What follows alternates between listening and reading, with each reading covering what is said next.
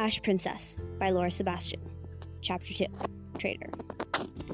The obsidian throne stands in a dais at the center of a round, dome-roofed throne room. The grand, hulking thing is carved from a solid black stone in the shape of flames that appear to kiss whoever sits upon it. It's plain, almost ugly amid all the gold and grandeur things that surround it, but it is certainly commanding, and that is what matters. The Calavaxians believe that the throne was drawn forth from the volcanoes of old Calavaxia and left here in Astria for them by their gods, ensuring that they would one day come and save the country from its weak and willful queens. I remember a different story, about the Astrian fire god, Huza, who loved a mortal woman so much he gave her a country and an heir with his blood in her veins. That story whispers through my mind now in a familiar, lilting voice, but like a distant star you try to look at directly, it's quick to fade if I focus on it. It's better left forgotten anyway. It's safer to live only in the present,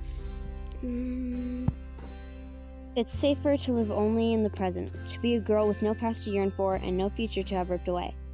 The thick crowd of courtiers, dressed in their finery, parts easily for Prince Soren and me as we make our way toward the Kaiser. Like Crest, the courtiers all wear blue water gems for beauty and clear air gems for grace. So many that to look at them is almost blinding. There are others as well. Red fire gems for warmth, golden yellow earth gems for strength. I scan the room. Amid a sea of pale blonde Calavaxians, Ion stands out in his place on the side of the throne. He is the only other Astrian not in chains, but he's hardly a welcome sight. After the siege, he turned himself over to the Kaiser and begged for his life, offering his services as an air guardian. Now the Kaiser keeps him around to use as a spy in the capital and as a healer for the royal family. And for me. After all, I'm not as much fun to beat if I black out from the pain. Ion, who once swore himself to our gods and my mother, used his gift to heal me only so the Kaiser's men can break me again and again and again. His presence is an unspoken threat. He is rarely allowed at court functions. He usually only appears during one of my punishments. If the Kaiser intended to have me beaten, he would want to do so somewhere more public. He hasn't ruled it out, though, which is why Ion is here. The Kaiser aims a pointed look at Soren, who drops my arm and melts into the crowd, leaving me alone under the weight of his father's stare. I'm tempted to cling to him, to anyone, so I won't have to be alone. But I'm always alone. I should be used to it by now, though I don't think it's the kind of thing a person ever grows used to. The Kaiser leans forward in his seat, cold eyes glinting in the sunlight that pours through the stained glass roof. He looks at me the way he might a squashed bug that dirtied the bottom of his shoe. I stare at the dais instead, and the flames carved there. Not angering the Kaiser is what keeps me alive. He could have killed me 1,000 times in the last decade, and he hasn't. Isn't that kindness? There you are, Ash Princess. To anyone else, that greeting might sound pleasant, but I flinch. There's always a trick with the Kaiser, a game to play, a thin line to balance on. I know from experience that if he's playing at kindness now, cruelty can't be far behind. Standing at his right side with her hands clasped in front of her and her head bowed, his wife, Kazrin Anke, lets her milky eyes dart up through sparse blonde lashes to find mine. A warning that makes the python coil tighter around my stomach. You requested my presence, Your Highness? I ask, dropping into a curtsy so deep that I almost fall flat against the ground. Even after a decade, my bones still protest the posture. My body remembers, even when the rest of me forgets, that I am not made for curtsying.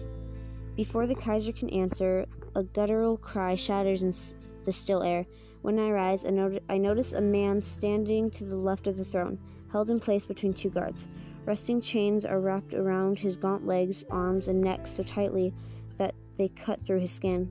His clothes are tattered and blood-drenched, and his face is a molten mess of broken bones and torn skin. Beneath the blood, he's clearly Astrian, with tawny skin, black hair, and deep-set eyes.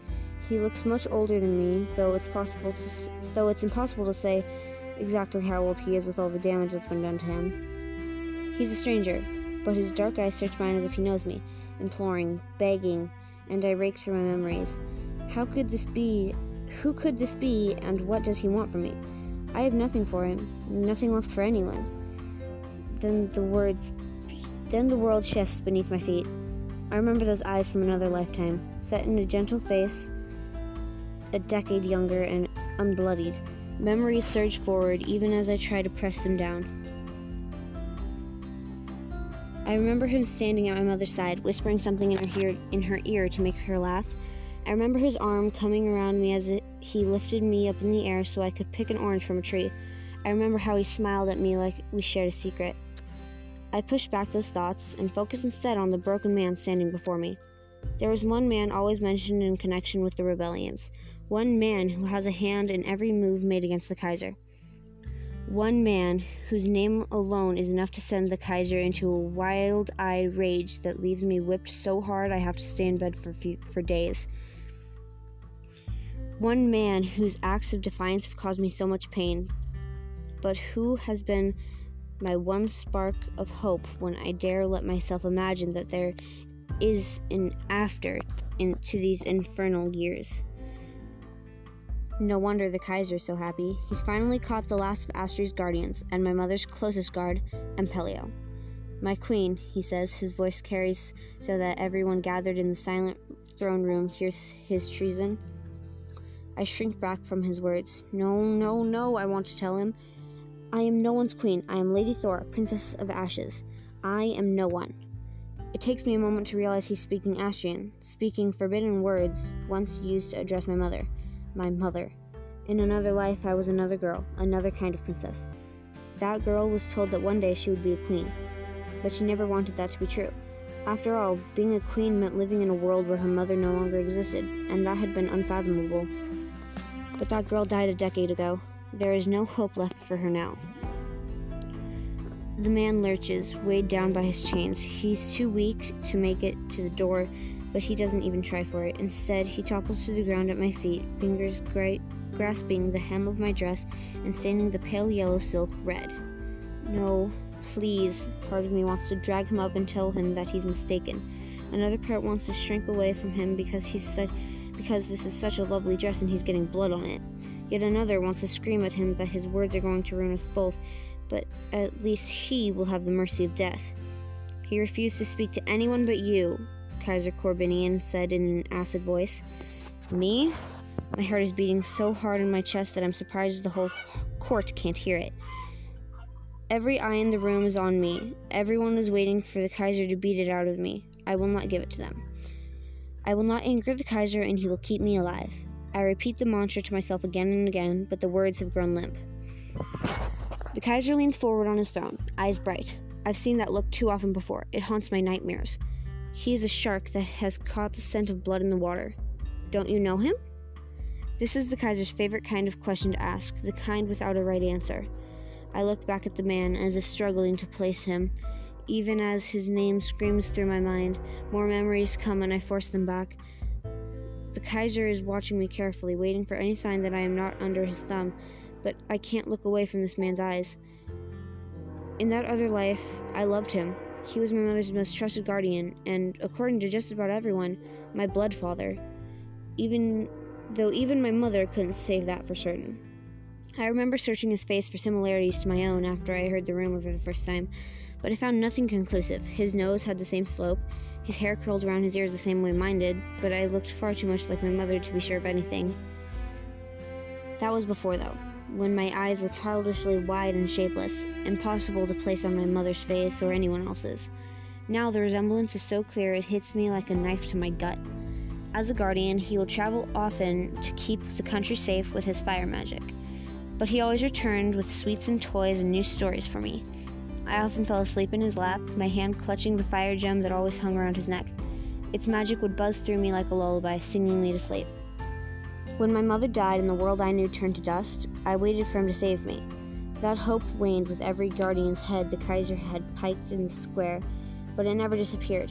I still heard whispers about Ampelio's rebellions, and those kept my hope alive. Even after all the other guardians fell, few and far between as they were, I clung to them. As long as he was out there, as long as he was fighting, I knew he would save me. I never let myself imagine, even in my worst nightmares, that I would see him like this. I try to empty my mind, but it is futile. Even now, a dim hope flickers in my heart that this day will have a happy ending, that we will see another sunrise together, free.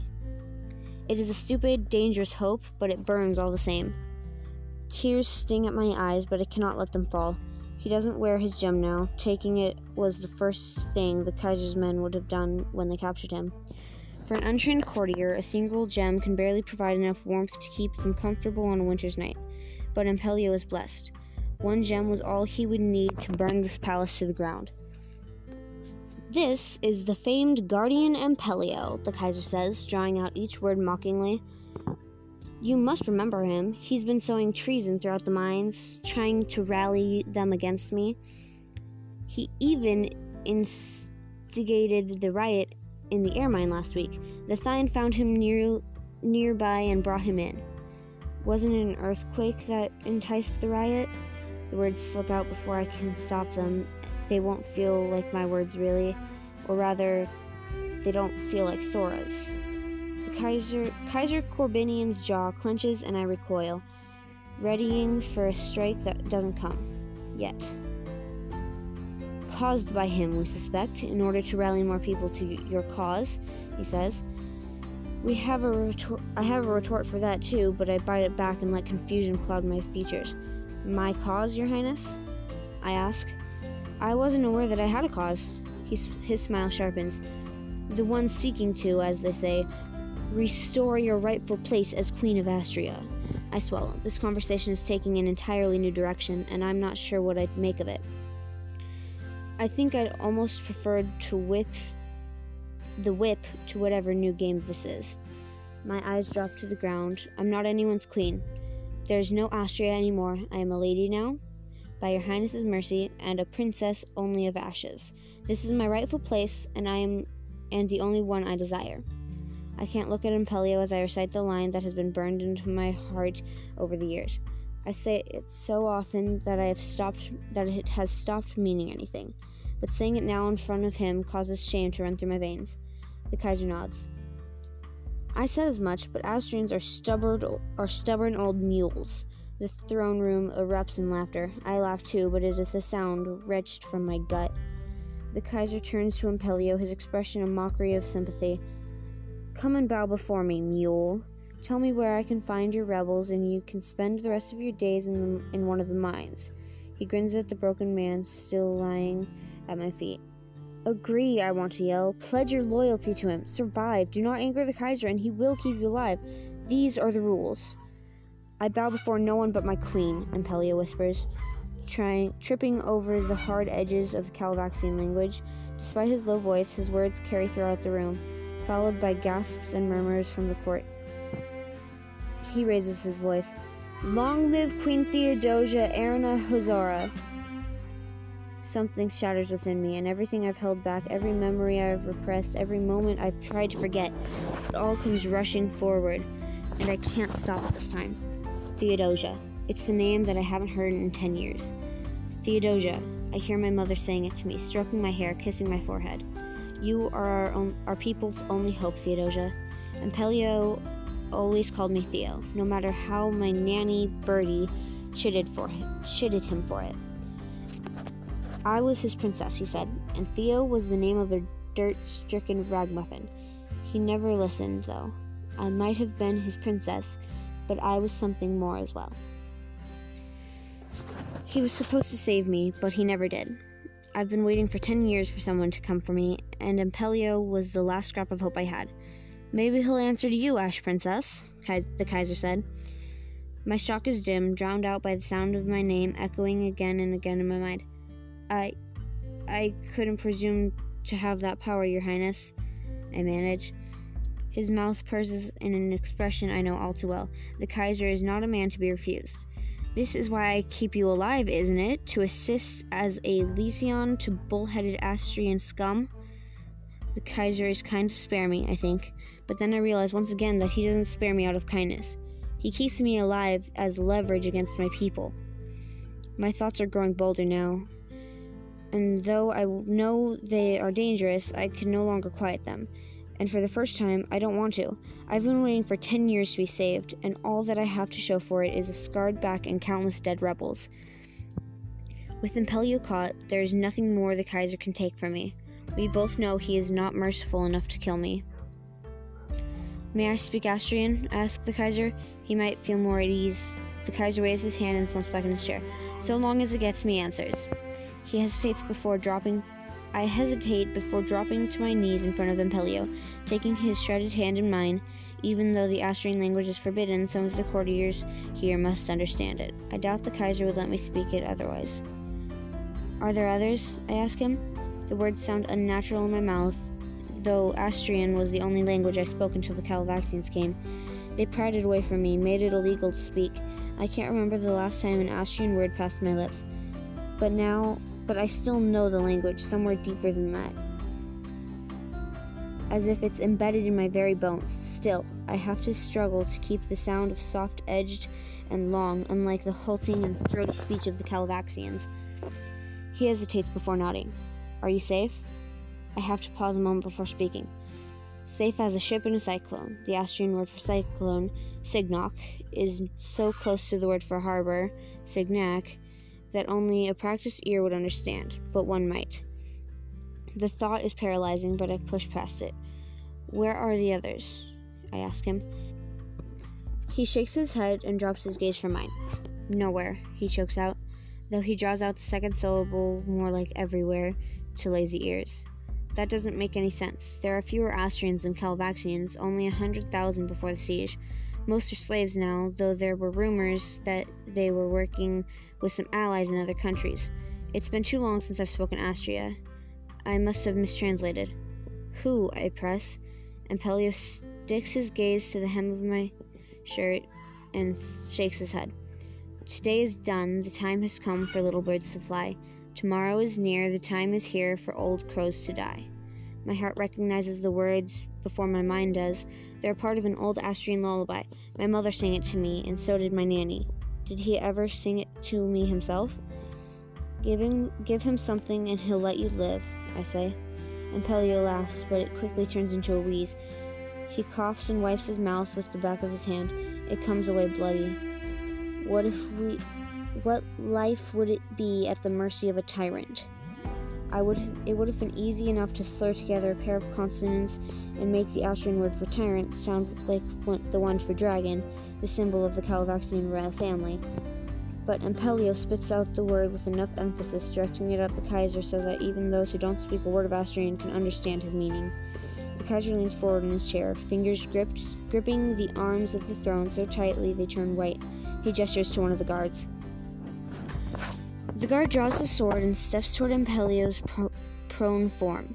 He presses the blade to the back of Impelio's neck, drawing blood, before lifting the sword again to ready the killing strike. I've seen this done too many times to other rebels or slaves who disrespected their masters.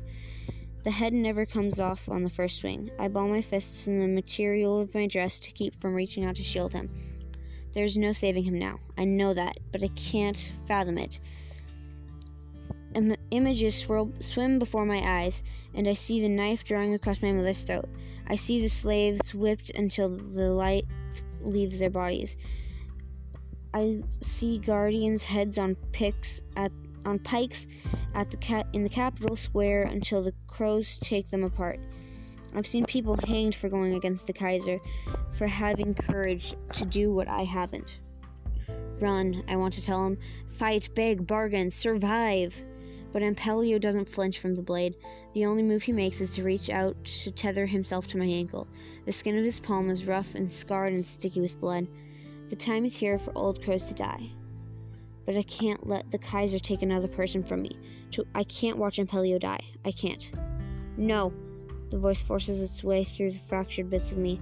No? The Kaiser's softly spoken word echoes in the silence and raises goosebumps down my spine. My mouth is dry, and when I speak, my voice rasps. You offered him mercy if he spoke, Your Highness. He did speak. The Kaiser leans forward. Did he? I may not speak Austrian, but he didn't seem particularly forthcoming. The words flow before I can stop them. He had only half a dozen comrades left. After all your great efforts to destroy them, he believes the remaining men and women were killed in the earthquake in the Eremite, but if any survived, they are supposed to meet him just south of the Engelmeyer ruins. There is a cluster of cypress trees there. There is at least a fraction of truth in that. I used to play in those trees every summer when my mother took her annual tour of the town that had been leveled by an earthquake the year before I was born. 500 people died that day. Until the siege, it was the greatest tragedy Austria had ever faced. The Kaiser tilts his head and watches me too closely, as if he can read my thoughts like words on a page. I want to cower, but I force myself to hold his gaze, to believe my lie. After what feels like hours, he motions to the guard next to him.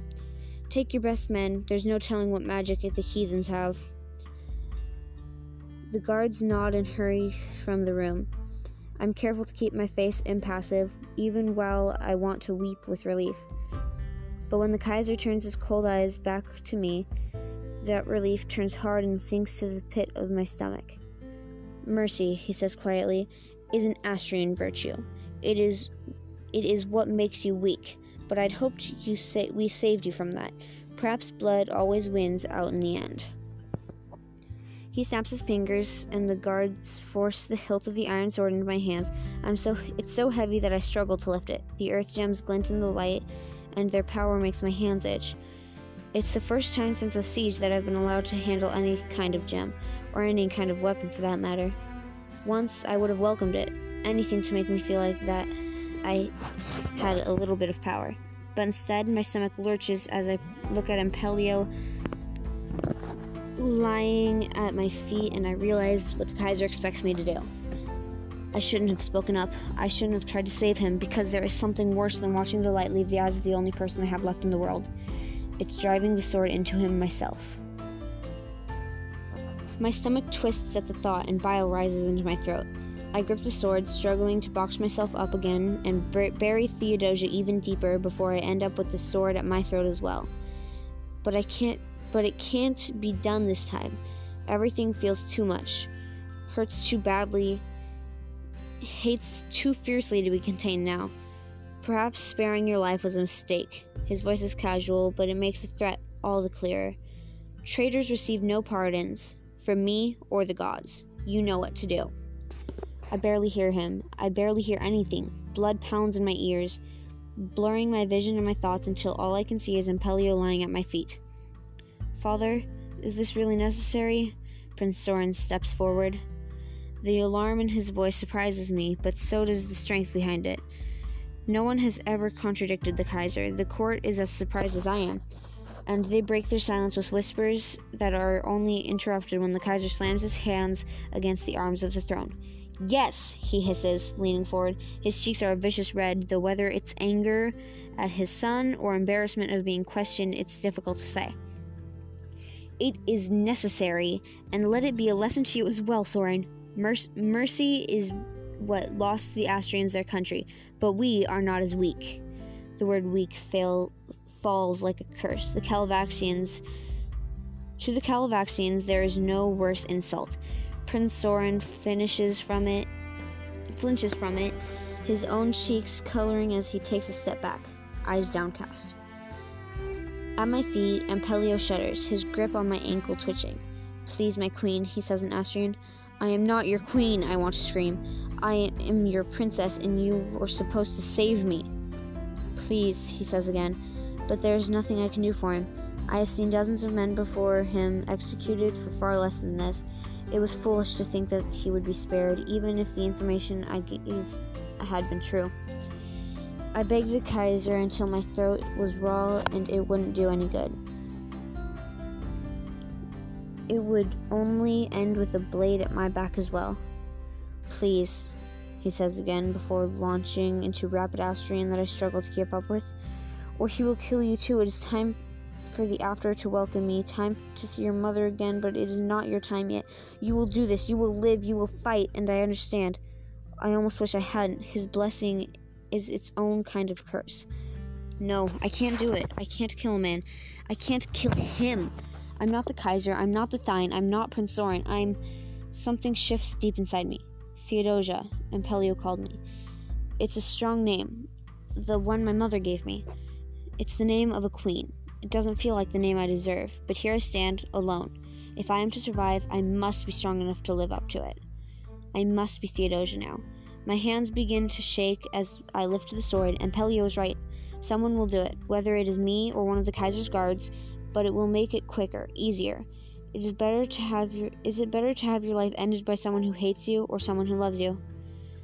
Through the thin, torn shirt he wears, more red than white now, I feel the vibrate of his spine. The blade fits below his shoulders between two protruding ribs. It will be like cutting steak at dinner, I tell myself, but I already know it won't be like that at all. He turns his head so that his eyes meet mine. There is something familiar in his gaze that wrings my heart in my chest and makes it impossible to breathe. There is no doubt left in me. This man is my father. You are your mother's child, he whispers. I tear my gaze away from him and focus on the Kaiser instead, holding his gaze. Bend not, break not, I say, clearly, quoting the Calvaxian motto before I plunge the sword into Pelio's back, cutting through skin and muscle and bone to strike his heart. His body is so weak, so mangled already, that it's almost easy. Blood gushes up, covering my dress. Pelio gives me a twitch and a shallow cry before going limp. His hand slips away from my ankle, even though I feel the bloody handprint left behind. I withdraw the sword and pass it back to the guard. Numb. Two other guards step forward and drag the body away, leaving a trail of slick red in its wake. Take the body to the square and hang it for everyone to see. Anyone who tries to move it will join him, the Kaiser says before turning to me. His smile pools in the pit of my stomach like oil. Good girl. Blood soaks my dress, stains my skin, and Pelio's blood, my father's blood. I curtsy before the Kaiser, but my body moving without my mind's consent. Clean yourself up, Lady Thora. There will be a banquet tonight to celebrate the fall of Astria's greatest rebel, and you, my dear, will be the guest of honor. I drop into another shallow curtsy and bow my head. Of course, Your Highness. I look forward to it. The words don't feel like my own. My mind is turning so deeply, I'm surprised I can find words at all. I want to scream. I want to cry. I want to take that bloody sword back and stab it into the Kaiser's chest, even if I die in the process. It's not your time yet, and Pelio's voice whispers through my mind. You will live. You will fight.